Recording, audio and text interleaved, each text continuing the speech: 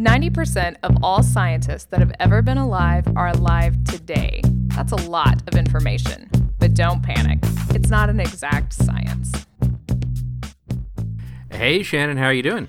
I'm trying to survive, man. I feel like I'm living one of your weeks right now. Oh, no. So I just got back from Arizona, where I had a presentation and a drilling workshop, which was 4 jam-packed days. And then I came back. I had 2 days of an R workshop. Interesting. And then I taught today, and tomorrow I go to another drilling workshop for 4 days.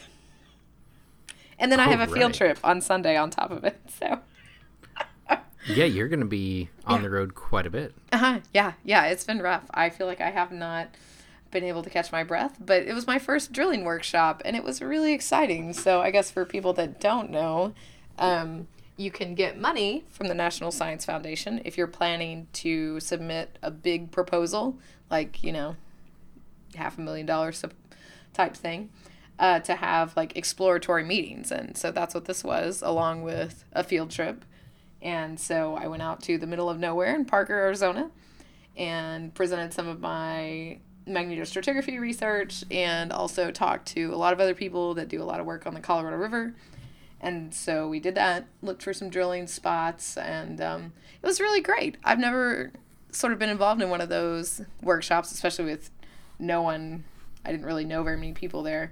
It was really cool. It was one of those things that's like, this is neat that all these scientists can get together, add their expertise to this big project, and it looks like it's probably going to go forward, and I'm pretty excited about it.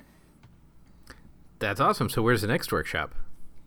So the next workshop is actually here in Norman, but it's an International Continental Drilling Program workshop, so an ICDP workshop, to look at the Permian in Oklahoma.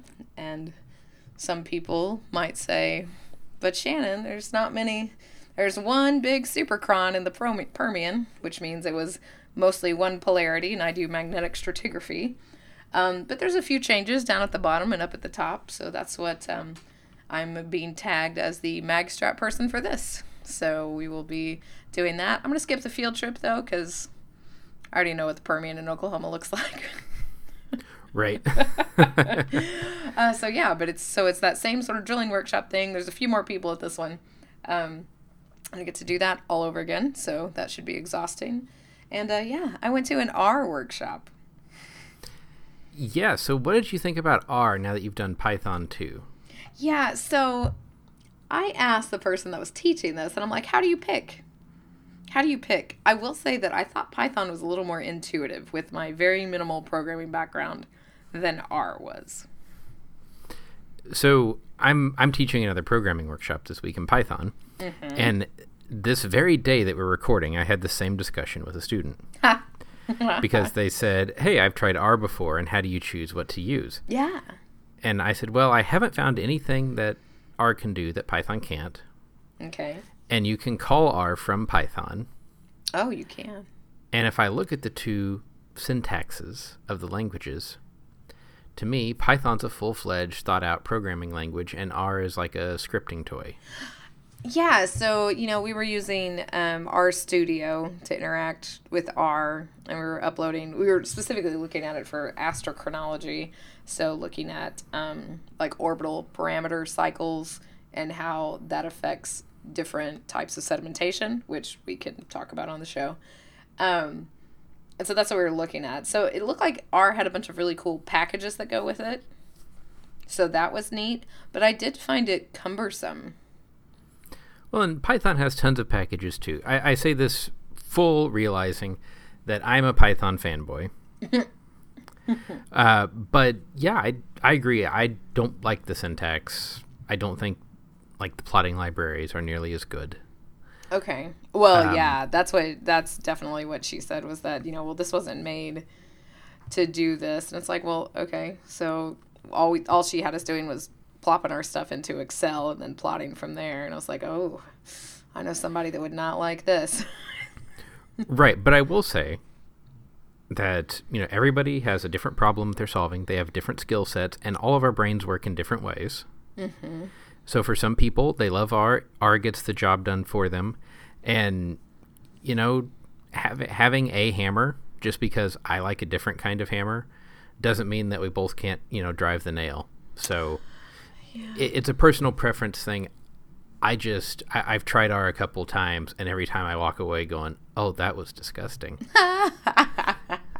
But that's my personal opinion. And as somebody pointed out in the last workshop, they said, you seem to have strong opinions on things. Not you.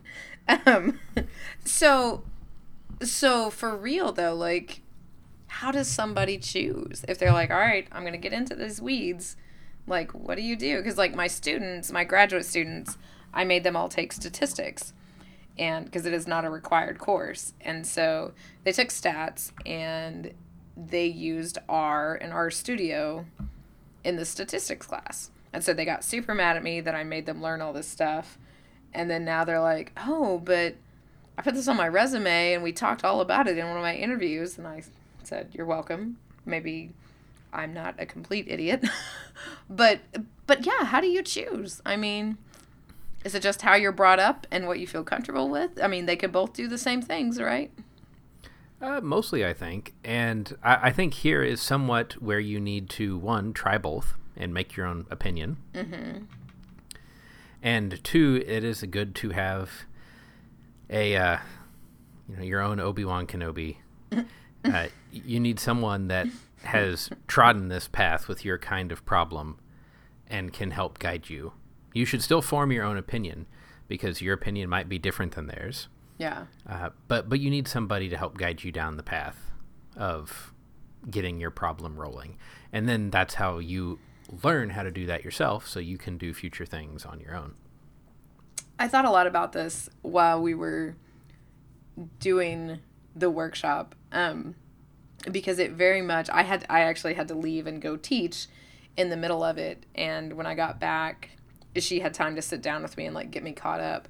But getting me caught up and how, she was teaching it, it very much was like, here you go. This is how you do stuff, And it made me think about how we always talk about, if you want to start this stuff, you have to have a problem, right? And it's like she had this preset problem and we just started straight in. Like she said, these are the commands that do this thing. So just type in these commands, and so it seems so a different style of learning than sitting down and starting from the basics, basically like starting from the alphabet, right? You go straight into just writing stuff.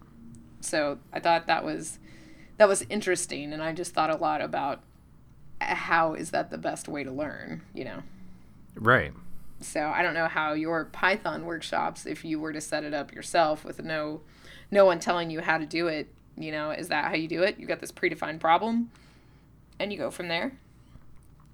So it's sort of difficult because you have to get the language, the fundamentals, the vocabulary down before you can even talk about the problem. Mm-hmm.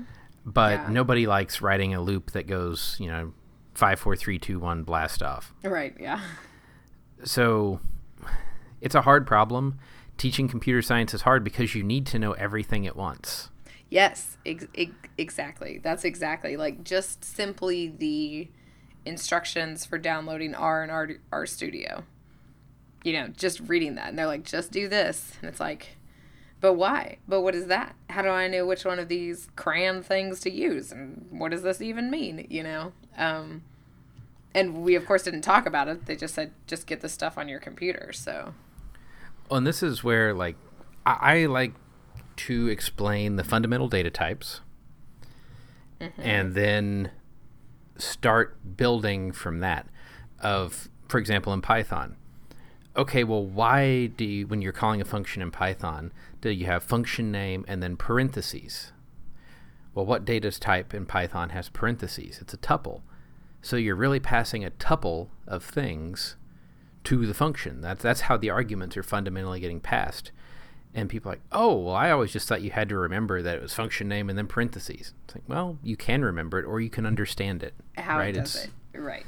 Yeah. Right. Mm-hmm. Yeah. But then you can go down that rabbit hole too far.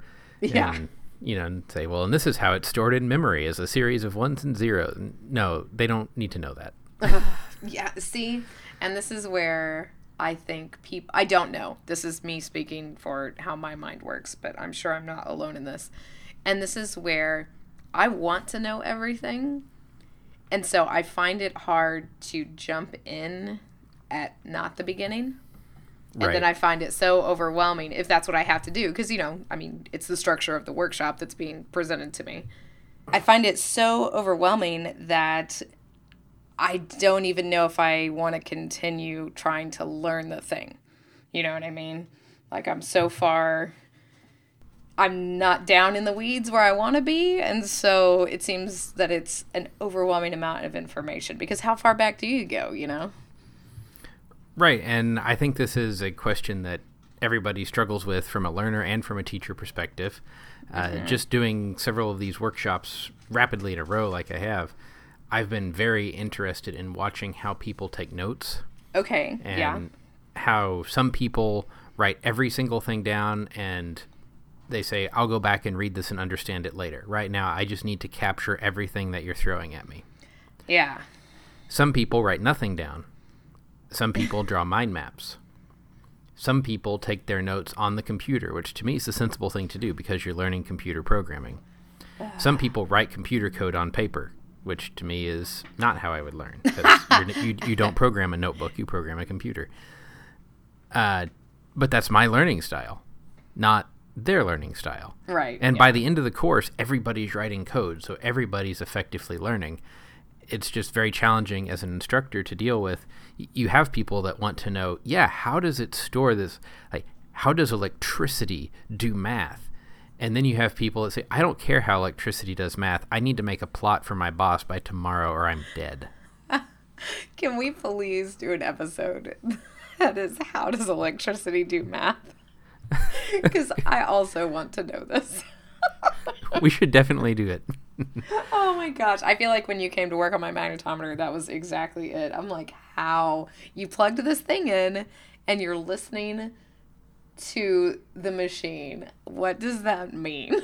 Like, what do you mean you're listening to it? How do you know what you're doing? And I feel like I'm already too old to learn all this stuff, which is not true, but I'm just saying that I feel that way sometimes. And I felt that way tonight trying to play Xbox with my kid. Yes. Yeah. Oh my gosh. Well, electricity doing math is actually not a bad transition to this week's topic. Where atoms are doing magnetometry. Yes, so this is going to be the final, I think, in our 3-part series on deep dive into how the most common geophysical magnetometers work. And this week, it's all about the alkali vapor magnetometer. And as you said, these 3 magnetometers are so aptly named. Like, how wonderful is this? Oh, yeah. Very creative names. And alkali vapor could be any of several alkali elements. Generally, in field geophysics, we're talking about a cesium vapor magnetometer. But similarly, you could have a potassium vapor magnetometer. Okay. And so we filled last week's magnetometer up with kerosene, but this is something entirely different, right? Yeah, and this really blows my mind because a while back, I said that, all the geophysical instruments look like little silver canisters. Yes. So this, from the outside, looks almost exactly like a proton precession magnetometer when you're in the field. You would never guess that inside there are lamps, there are lenses, there are polarizers. Yeah. It's optical. Yeah, there's a heater. Right. I don't even, this is very strange. And this has to do very specifically with those alkalis that we've chosen, right? Some of their specific physical properties make this possible. Right. So we're going to end up talking about something called Zeeman splitting and the Zeeman levels. I hate chemistry. Oh, God. You should hate chemistry, too. You're a geophysicist. Why are we doing this? This isn't geochemistry. No, I didn't say that. So the cesium atom, since that's the one we're going to focus on, Okay. it has one electron in its outermost shell. Okay. So that is totally uninfluenced because there's only one in the outermost shell. If there were more in the outermost shell, then there would be some coupling between them. Okay. But it can change energy states however it wants based on incoming photons, right? Right. Okay. I googled cesium atom just so I got a map of this. I got it. And so that electron can jump up and down. Mm-hmm. And electrons, if you remember, they have a charge and they have a spin. Right. So when you have an electrical charge that's spinning, what do you get? Right hand rule. You get a magnetic field. Yes. Okay, I got that part. All right, great. But this is tiny, right? It's subatomic. Ooh. So if that magnetic field that's generated by this electron aligns with the ambient field, the electron will have a lower energy than if it's opposed to the ambient magnetic field, the Earth's magnetic field. Okay. Right, that makes sense. And so really, if we had some magical instrument that could tell you how the energy of the electron is changing as we rotated it around in space, we could determine the strength of the field. Right. Because when it was aligned, it would be maximized or minimized, and when it was yeah. Perpendicular, it would be maximized. Right, that makes sense. And that energy difference is literally just the product of the ambient magnetic field times an atomic constant. Yes. So fundamentally, we're trying to measure the energy of an electron in the outer shell of a cesium atom. Should be just simple, right? Right, super easy. And so, because quantum physics is totally, 100% easy and all defined, right? Right. Because that's what we're getting into now. Right. Oh, okay, right. So cesium or potassium, there's some rules about it, right? Yeah. And this is pretty wild. So we know that electrons can only exist in certain predefined energy levels, right? Right, exactly. They work with quanta of energy. Correct. So there's also a rule that says the electrons can only take on a limited number of orientations of that spin axis with respect to an ambient magnetic field. Okay. Is that just because of the shape? That is because of quantum physics. Yes, you don't know. Okay, cool. Yes. This is where a quantum physicist named Peter Zeeman came up with this in 1902. Wow. And they have lots of fancy math to prove it.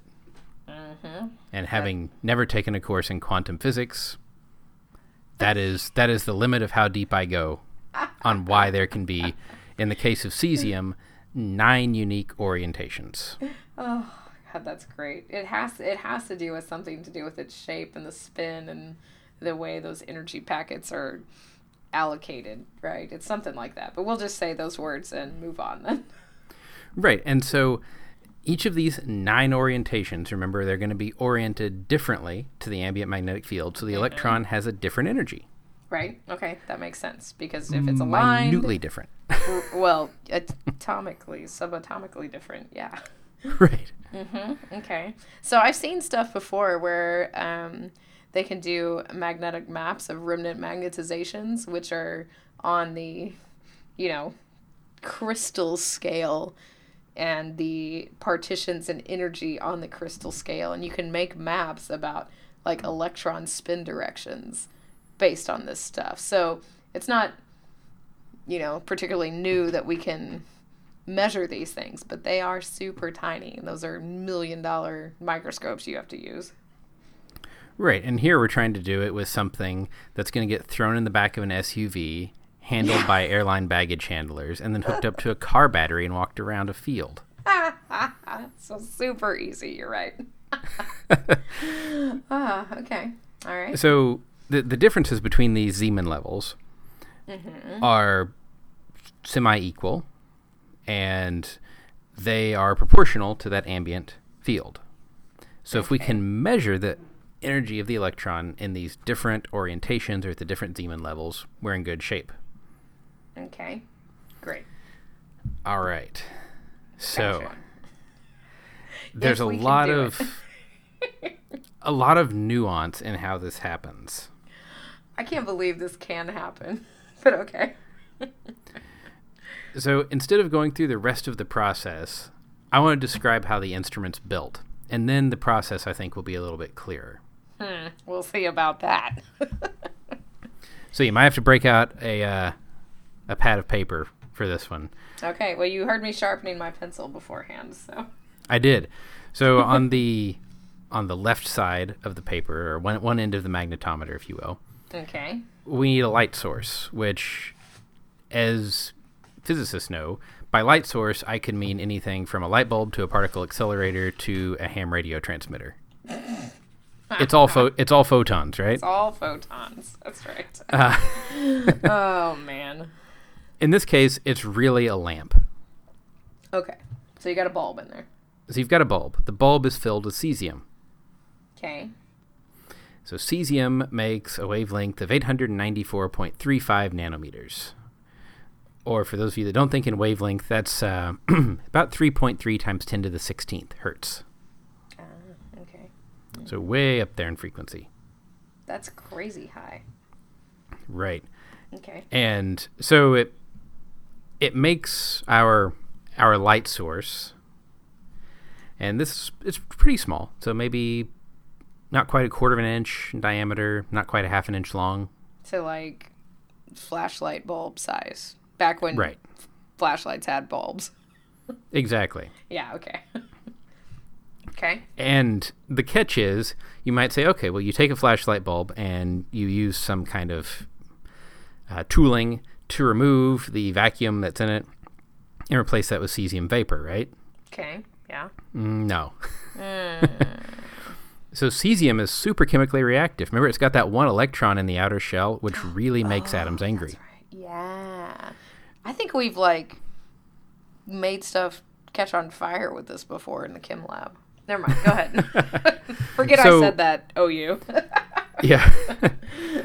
So it's so reactive. If you stick electrodes inside a bulb and then apply electricity to them and get it hot, which makes the reaction go faster, Yes. they corrode away. That's wonderful. Okay. All right. So how do you get cesium vapor? So you put cesium vapor in a glass tube, but instead of putting electrodes in it, you wrap it in a coil. Okay. And apply some RF energy to that coil. Okay. And this is on the outside of the glass tube. Right. Okay. And I happen to know that on the geometric systems, it's driven with 80 megahertz. Okay. It's not that essential what the driving frequency is. But you're pumping energy into this thing using RF instead of just directly a discharge set of electrodes inside. Okay. So in the end, it's a weird-looking light bulb that glows and emits a very specific wavelength of light. Okay. Where does it emit it from if it's wrapped up in this thing? Well, so the coil doesn't go necessarily the end over every surface of the tube. You can wrap it axially or long ways. Okay, so the little ends are open or something like that. Okay, Right. Gotcha. All right. Great. So now we got this little shining cesium light. Okay. And like any light bulb, it's emitting light rays in every direction. Right. And we need these to shine through a sensor in a specific orientation. Okay, so now we got some lenses that come into play, right? Yeah. Yeah. All right. So we've got our crazy thing that we need to focus. All right. So we're focusing the light. So this would be, twisting the end of your mag light to get the spot. Yep. Okay. Yeah, that makes sense. So right now we have a cesium mag light. A very, very expensive cesium mag light. That's what I was just going to say. Mag lights are pretty expensive, but this sounds even more so. Okay. And unfortunately, the cesium light doesn't only generate 894.35 nanometers. It generates some other frequencies of light as well. Oh, well, that's no good. And those other frequencies of light significantly impact the signal-to-noise ratio that we're looking for, so we need to remove them, which means it's time for a filter. Polarize. Oh, so no, we get to a polarizer. Oh, but no, this is a frequency-specific filter. Oh, this is pre that. Okay, great. All Yeah. right. So you got your lens and you got your filter. What's the filter made of? Is this ridiculously expensive too? I am sure it is very expensive. I don't know exactly what it's made out of. If I had to guess, it would be something like a photo-etched silicon or photo-etched glass, something like that. Okay, so seriously, some kind of like disc that only lets the wavelength that we're interested in through. Right. Okay, all right, got it. Which Now, is tiny. That's a tiny hole. Right. That's why I was like, photolithography is about the only process that can do this, right? Yeah, wow. Okay. Right. Okay, so then we go to a polarizer. Because we want to change the direction it's going in? Well, yeah. Okay. But we normally think of light being polarized, and we think of our Ray-Bans, where we can turn the two filters at 90 degrees to each other, and all the light goes away if they're real Ray-Bans, not ones that you bought for $5. Exactly. So those are linear polarizers. Mm-hmm. Yes. These are circular polarizers. Okay, great. Now we're getting into radar. So in a linear polarized light source, you have the electric field vector oscillating in one direction and the magnetic field vector oscillating in another direction that is perpendicular to the electric field. 90 degrees to that, yeah. Mm-hmm. Yeah. And so you've got light that's in all kinds of crazy polarizations. You put your Ray-Bans on and you only get that one polarization of light passing through. Correct. Which is why you don't get glare off things. Right. So circularly polarized light sources have the electric and magnetic field vectors still perpendicular to each other because we can't break physics. Yes. Well, I mean, quantum physics does sometimes, but yeah. Right. But they're rotating. So they're either clockwise or counterclockwise, right or left hand polarized. Okay. This is really useful in RF, as you mentioned radar. Mm-hmm. So radar, radio antennas, satellite antennas, a lot of these things are circularly polarized. Right. Yeah. Okay. Now, we have the issue here, and because of some nuances further on in the sensing system, if we only polarize right-handed or only polarize left-handed, we introduce about a 5 nanotesla error in one direction or the other. Which is pretty big because the thing we're measuring is small. Oh, so the Earth's magnetic field is 70,000 nanoteslas. Well, roughly. yeah, it's a bunch of nanoteslas, but come on. Yeah, but we can do better, right? We're engineering this problem. We can do better. Mm-hmm. Yeah. So we make a split polarizer. Ooh. And so it's split along the diameter, where one side is right-handed and the other side is left-handed. Ooh, that is fancy. Yeah. Okay. Okay. Wow. So we're getting into some pretty expensive glass here already. Yes. Yes, we are. Okay. How big is this part of the sheet, just for my drawing? So these lenses and polarizers would be less than 1/4 of an inch in diameter. Okay, yeah, super tiny. All right, great. Right. Okay. Well, okay, depends on how old the magneton is. Well, we'll say they could be up to an inch in diameter, but you're not going to see them any larger than that. Ah, all right. Okay. So they're still small. Gotcha. They're, the size of a water bottle cap at most. Okay. That makes sense. All right. So now our right and left-handed polarized, filtered, focused light. So that now our really expensive ultramag light. The Evian of light. Right. Okay. Is going to impact the actual place where the sensing happens, which is a cell of cesium vapor. Okay. In this cell, is it like a little glass tube again? Is this what we're talking about? Okay. It's another little glass tube of cesium vapor, but we're not exciting it to make it emit light in any way. We're impacting it with light. Right. Okay. And it's cesium vapor, and then there's a buffer gas in there. So the buffer gas is used to slow things down. So we can measure it? Well, we need all of the cesium atoms to have roughly an aligned state for this whole process to work. All right. And if they're flying around crazy because there's so many of them, every time they hit the wall, their state gets randomized. They kind of elastically collide. Right. Okay. And if you have all of them hitting the wall all the time, they all just cancel out and you get no signal. Right. All right. Because it's a tiny little thing. Gotcha. Right. So we got a buffer gas, we got some vapor. The cesium evion of light impacts this cell, and some passes through, some doesn't. Okay. The some that doesn't is interacting with all the little cesium electrons that are in there already. Right. So it is optically pumping those electrons up. It's imparting energy to those. So they go to a higher energy state, and then they fall back down and emit their own light. Yeah. Right. Exactly. Okay. So that impacts how opaque the cell is to the cesium light. Because if you're... Okay, yes, this makes sense. So if you're pumping all them up and they're starting to emit their own light, your evion of light's getting scattered everywhere. Right. Okay, yes. And we need to keep this cell at a roughly constant temperature. Because everything's temperature dependent when it comes to sensors. Right. Well, yeah, and if you... Different temperatures are going to make them move at different speeds and stuff too, right? So you don't want that. Exactly. Yeah.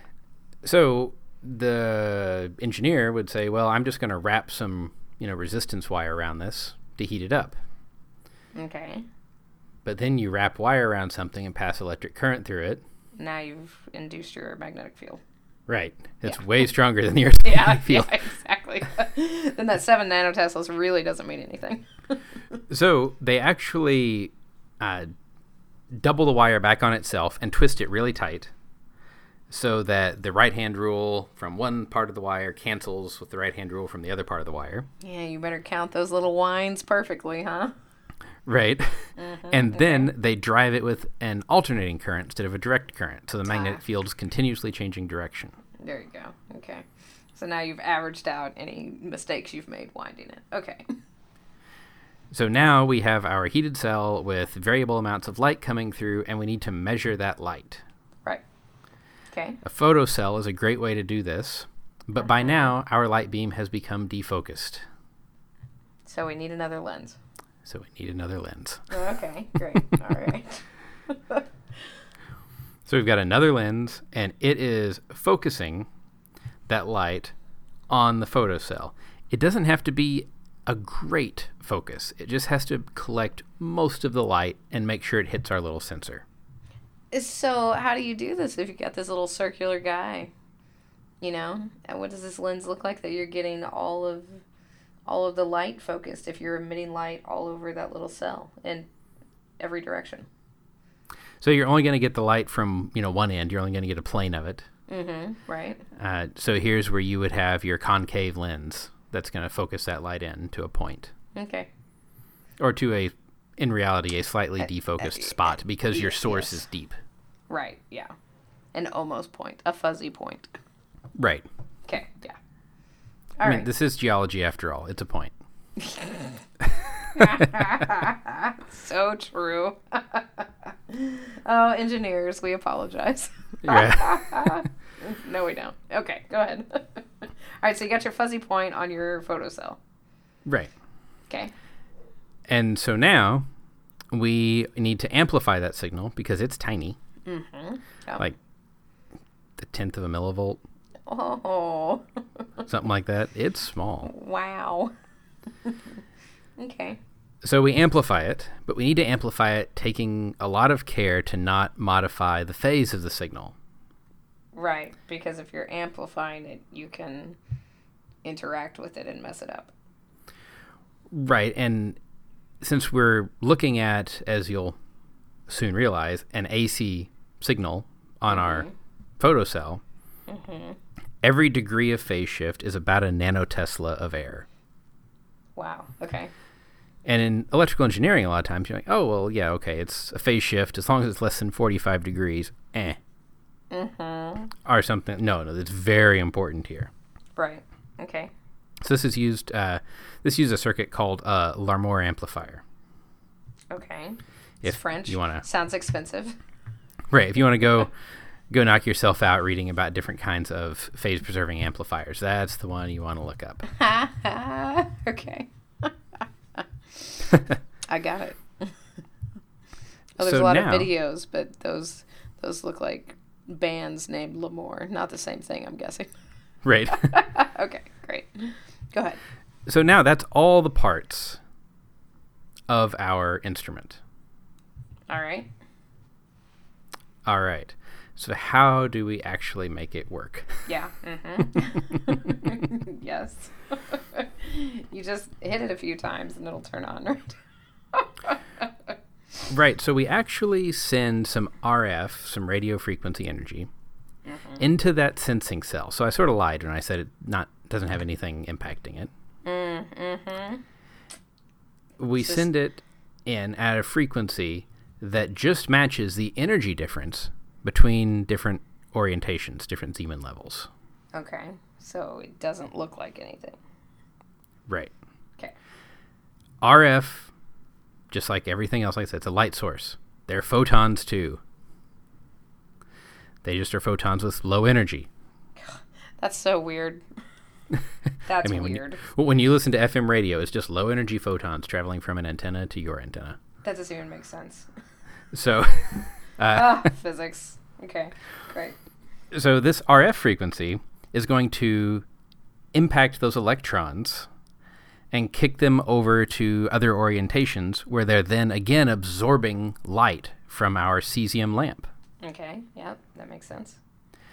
And the light passing through our cell is at its minimum when the RF frequency that we're using is correct for the ambient field. Right, because yes. Because So we have a closed loop control here, right? Okay, right, yeah. So what we do is we look at the light and we say, can we make it any dimmer by twiddling the RF that we're pumping in?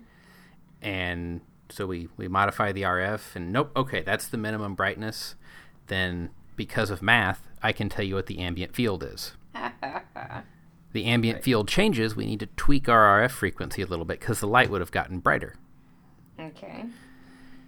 So which we know by monitoring the light that's coming into the photocell.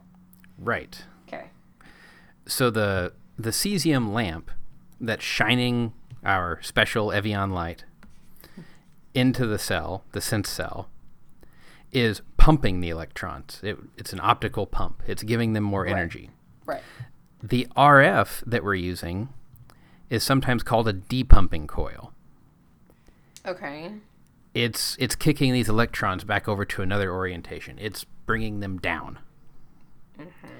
So by carefully balancing this pumping and depumping, we can get the cell to a semi-steady state where we always know what the ambient field is. Ah, interesting. Okay. So, do you have to, you as the operator, mess with that, or it does all this by itself? It is all done internally. Of course. It's literally just a tube, and nobody knows what's happening inside it. Okay. Right, and so there are different strategies to do this. Some instruments do actually sweep the RF back and forth very, very fast. To try to figure out the minimum. Right, and they just look for the minimum. That's called a swept vapor magnetometer. Okay. Some actually just hold that at a fixed frequency and monitor the light change. Oh, and then math it out. Right. Okay. And then there are some other control theories that are not that well documented because I'm pretty sure they're going to be industry secret, sauce to how this particular model works. All right, gotcha. Interesting. Okay, cool. So it blows my mind that in this little white plastic tube that we bang around, there's all of this very sensitive optical equipment. Yep. And we let grad students touch it. We let undergrad students touch it. Oh, yeah, that's true. That is true. These are not cheap. So, I mean, how much shielding is happening in this thing? You don't have to have a crazy amount of shielding. I'm sure there's some sort of semi-grounded plane around the RF section, but... Yeah. Okay. Yeah, so, we said a proton precession magnetometer, thousands of dollars to $10,000. So here you're probably looking at tens of thousands of dollars for a brand new one. Yeah, I just clicked shopping on Google. Yeah. Okay. Because it looks like they use these in towed on boats too. Oh yeah. Which is crazy. The tow cable right here on eBay is $5,000 itself. Right, and I'm sure that's heavily used. Yeah, five. Oh no, Yeah. only used 100 hours, so not too bad, but still. Oh, okay. Yeah, $5,000. So, why would you pay that much more? One, these are super sensitive. Yeah. Two, unlike the proton precession magnetometer, where you stand there, you press the button, you wait about a second, and it goes beep and takes the reading. This is taking a reading at tens to hundreds of data points per second. Yeah, so instantaneously. So Roughly. You strap this on your back with a GPS and you just walk. Which sounds like a dumb thing, and maybe people would be like, why would you pay that much more just to be able to do that? But, that sounds amazing if you've ever actually done stuff in the field with magnetometers. Yeah. Like, just the ability to, just walk. Don't have to stand in a choir. Well, and, sometimes you stand in a choir and then you get back and plot the data, and a point really close to your interesting feature, just like something went wrong, and it's a bad data point. Yeah. Now you've got hundreds of data points a second, so throw out the 5 bad ones. It's fine. Right, exactly. Yep. So that's nice. This is the one type of magnetometer that if you Google how to build you can find how to build a fluxgate magnetometer, how to build a proton precession magnetometer. If you Google how to build an alkali vapor magnetometer, you will be sorely disappointed. From what I can tell, sad. Nobody at the hobby level has built one of these. Okay. Yep. So gauntlet thrown down correct. To those of you makers that listen. Don't blow yourselves up with that cesium vapor, though. Right. Or corrode the tar out of whatever you're using. Interesting. Now this made a lot of sense for the magic going on behind the cylinder, so to speak. Yeah, and I would actually be super interested in trying to make one of these, but it would be very expensive. Yeah, I think you're gonna have to wait till wait a little while to do that one. Right, wait until we get silicon fab facilities at the hobbyist level. Yeah, exactly. You can make all your 894.35 nanometers filters. Right. But it might be fun just to try to make a cesium lamp and pump it with RF and look at it with a spectrometer. Like, that doesn't seem unachievable. Yeah, that's true. And people are like, why is this lamp so dim? Right. And, it would give me a chance to do something that I've always thought would be super interesting, which is learn a little bit more about scientific glass blowing. Oh, yes. I became quite buddy-buddy with the glass blower here at OU, who is the only scientific glass blower in the state of Oklahoma. Yeah, and there aren't many. No, there are not. And what I've learned is you have to be insane to do that job. Which I'm sure he would take as a compliment. So, yeah. Yeah, no, there's a scientific glass blowing shop in Boulder, and the work they do is just amazing. Oh, it's unbelievable. All the weird twists and turns, but not even just like a weird twist and turn, but twists and turns within a larger glass cylinder. Like, it's the stuff that this guy could do was very, very impressive. I will admit, I'll be pretty happy if I could make, my little 1-inch in diameter tube of cesium. Oh, yeah. Mm-hmm. Yep, exactly. I mean, I would call that a win. Yes, yeah. We need big, they're probably like 3-inch diameter, just a U-shaped piece of glass. And I remember that one of our students made that for our lab and was so excited. And it's like, next to all these super intricate things. And we're all like, yeah, you made that super easy thing. Good job. So, yeah, yes, I would definitely be a win to be able to make that. But, well, do you have any other thoughts on the cesium vapor or alkali vapor magnetometer? No, it's really interesting. So cesium or sodium is what is commonly used. Yeah, sodium's another good one. Yeah, I wonder what makes people, I wonder if there's any differences. Like, does one perform better than the other? My guess would be that you're looking at different excitation frequencies and different difficulties of getting the atoms excited. Right, so it probably is this is the most efficient one to do on batteries that you strap on your waist. Okay. If I had to guess. That makes sense. So, no, that made a lot of sense in terms of magnetometry, but yeah, I'll just stick with my cryogenic one. Which is also really expensive. Right. And, we did get some feedback from a listener. So listener Ben, who says, well, I used vector magnetometer data from Project Magnet, which was not paleomagnetics. No. So this was ship-towed data. Mm-hmm. Yeah. So they had proton precession magnetometers and flux gates for the vectors. Yep. There you go. But now they do cesium vapor ones too, because I found this thing on eBay, Ben.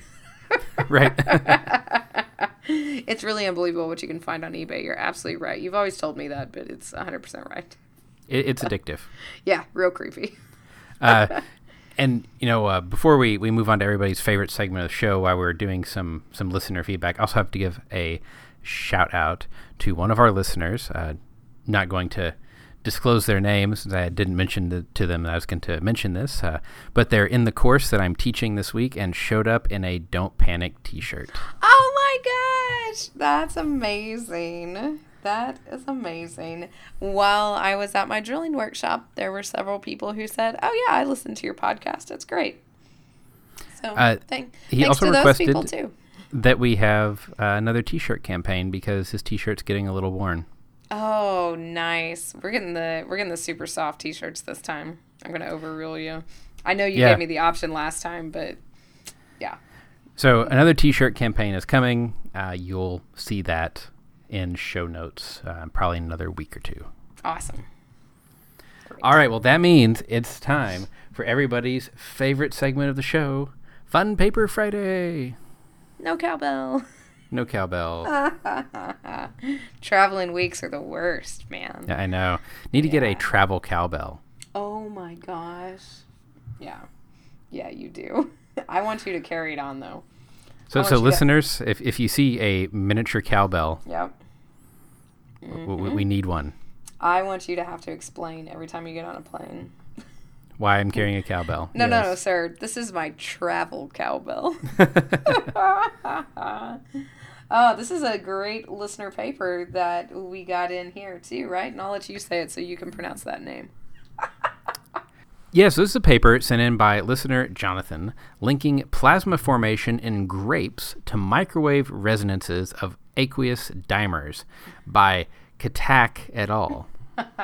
Good job. I love papers that are based on YouTube videos.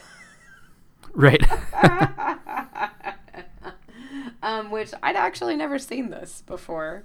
But this is in PNAS.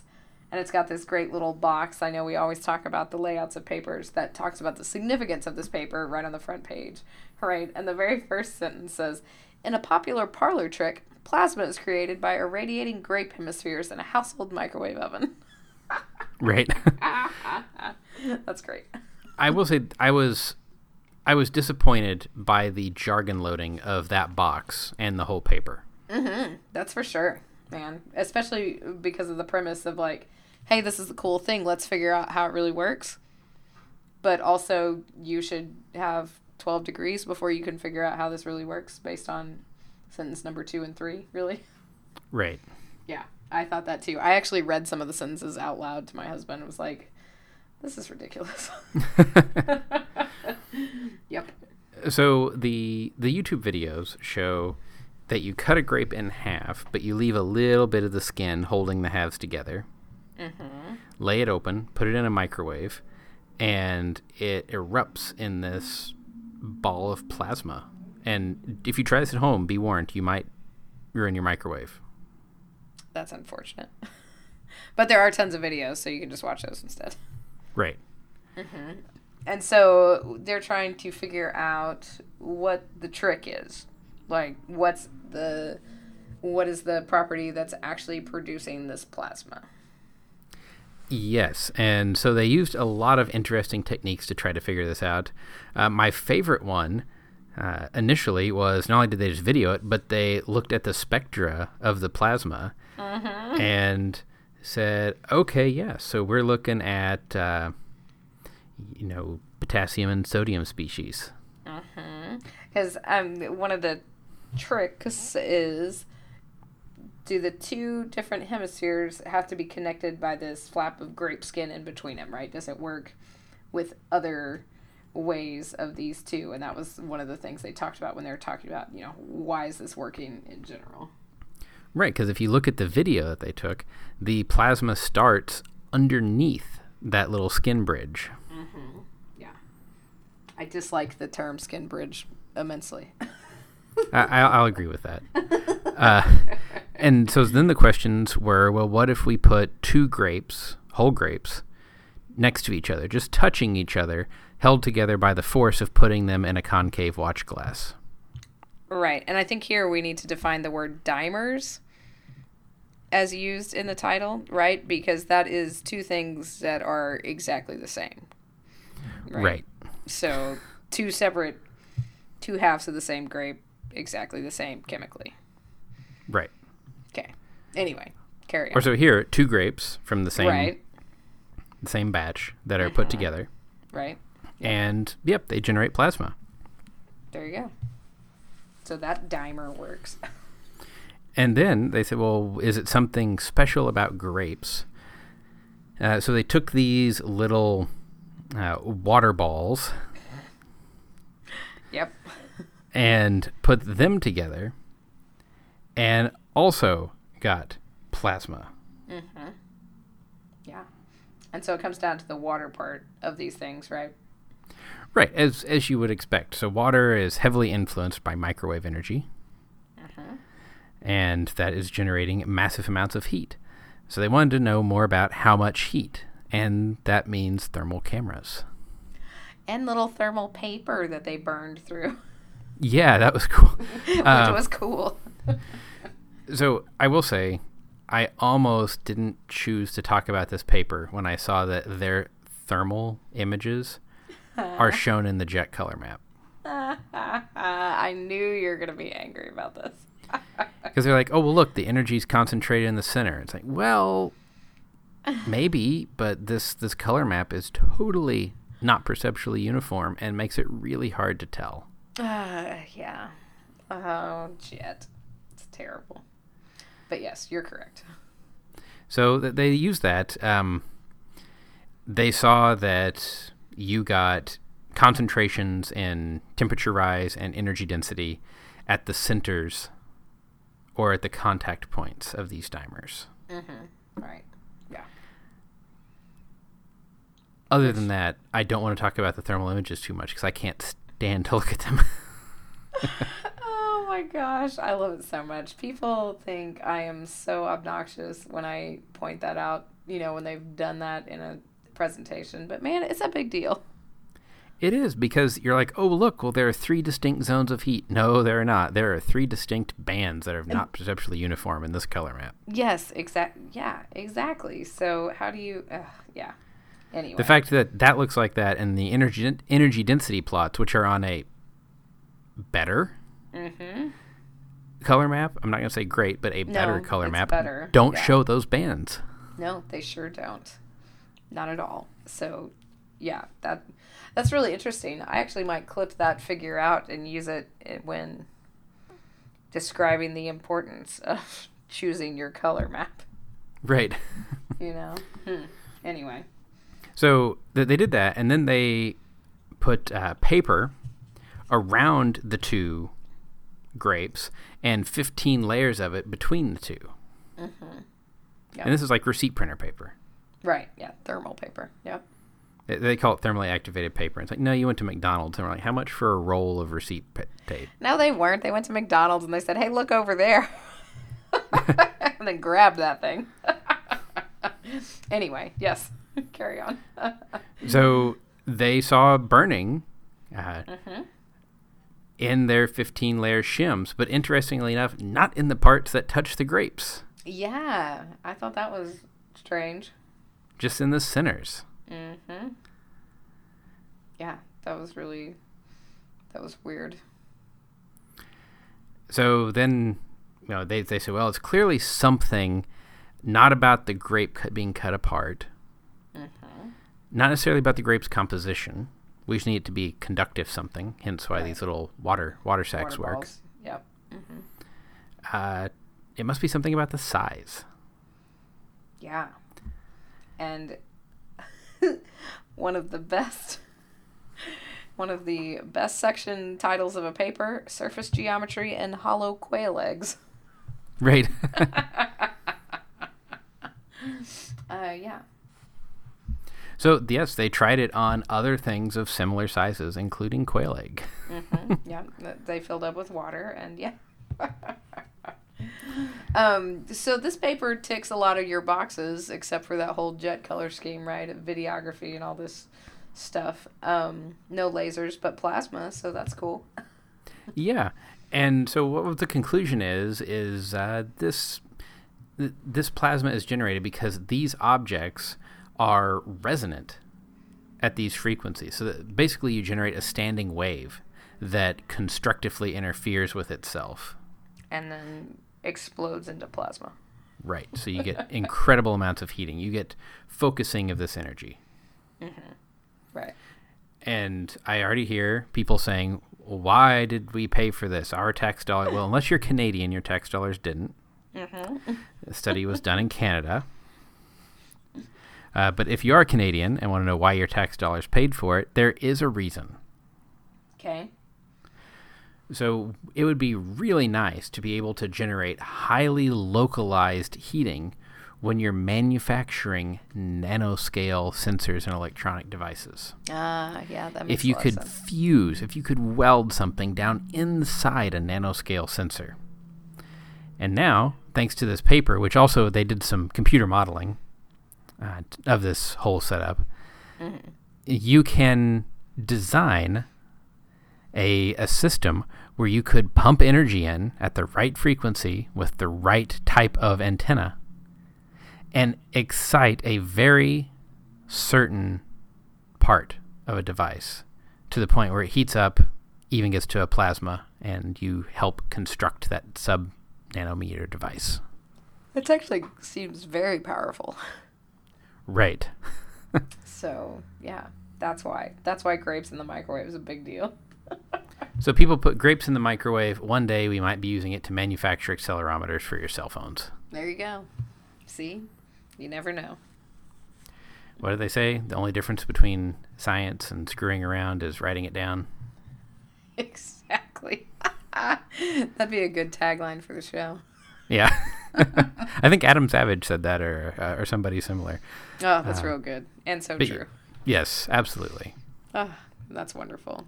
Well, listener Jonathan, thanks for that excellent paper, despite that color scheme. But, it was still really good. Yeah, and it is open, so open access, so you can go get the PDF now. Great. If you have a fun paper that you would like us to talk about, or if you did try putting grapes in your microwave and want to send us pictures of the devastation, we would love to see it. Shannon, how can folks get a hold of us? Send us your email, show@don'tpanicgeocast.com. We're on Twitter @don'tpanicgeo. John is @geo_Lehman. I am @Shannon Doolin. And then we can also see those pictures or videos in our Slack chat room. We're on the Software Underground and the Don't Panic channel. As always, thanks to our Patreon supporters. And if you'd like to support us on Patreon to help keep this podcast coming at you, it's patreon.com/don'tpanicgeo. And until next week, remember, don't panic. It's not an exact science. Any opinions, findings, conclusions, or recommendations expressed are solely ours and do not necessarily reflect the views of our employers or funding agencies.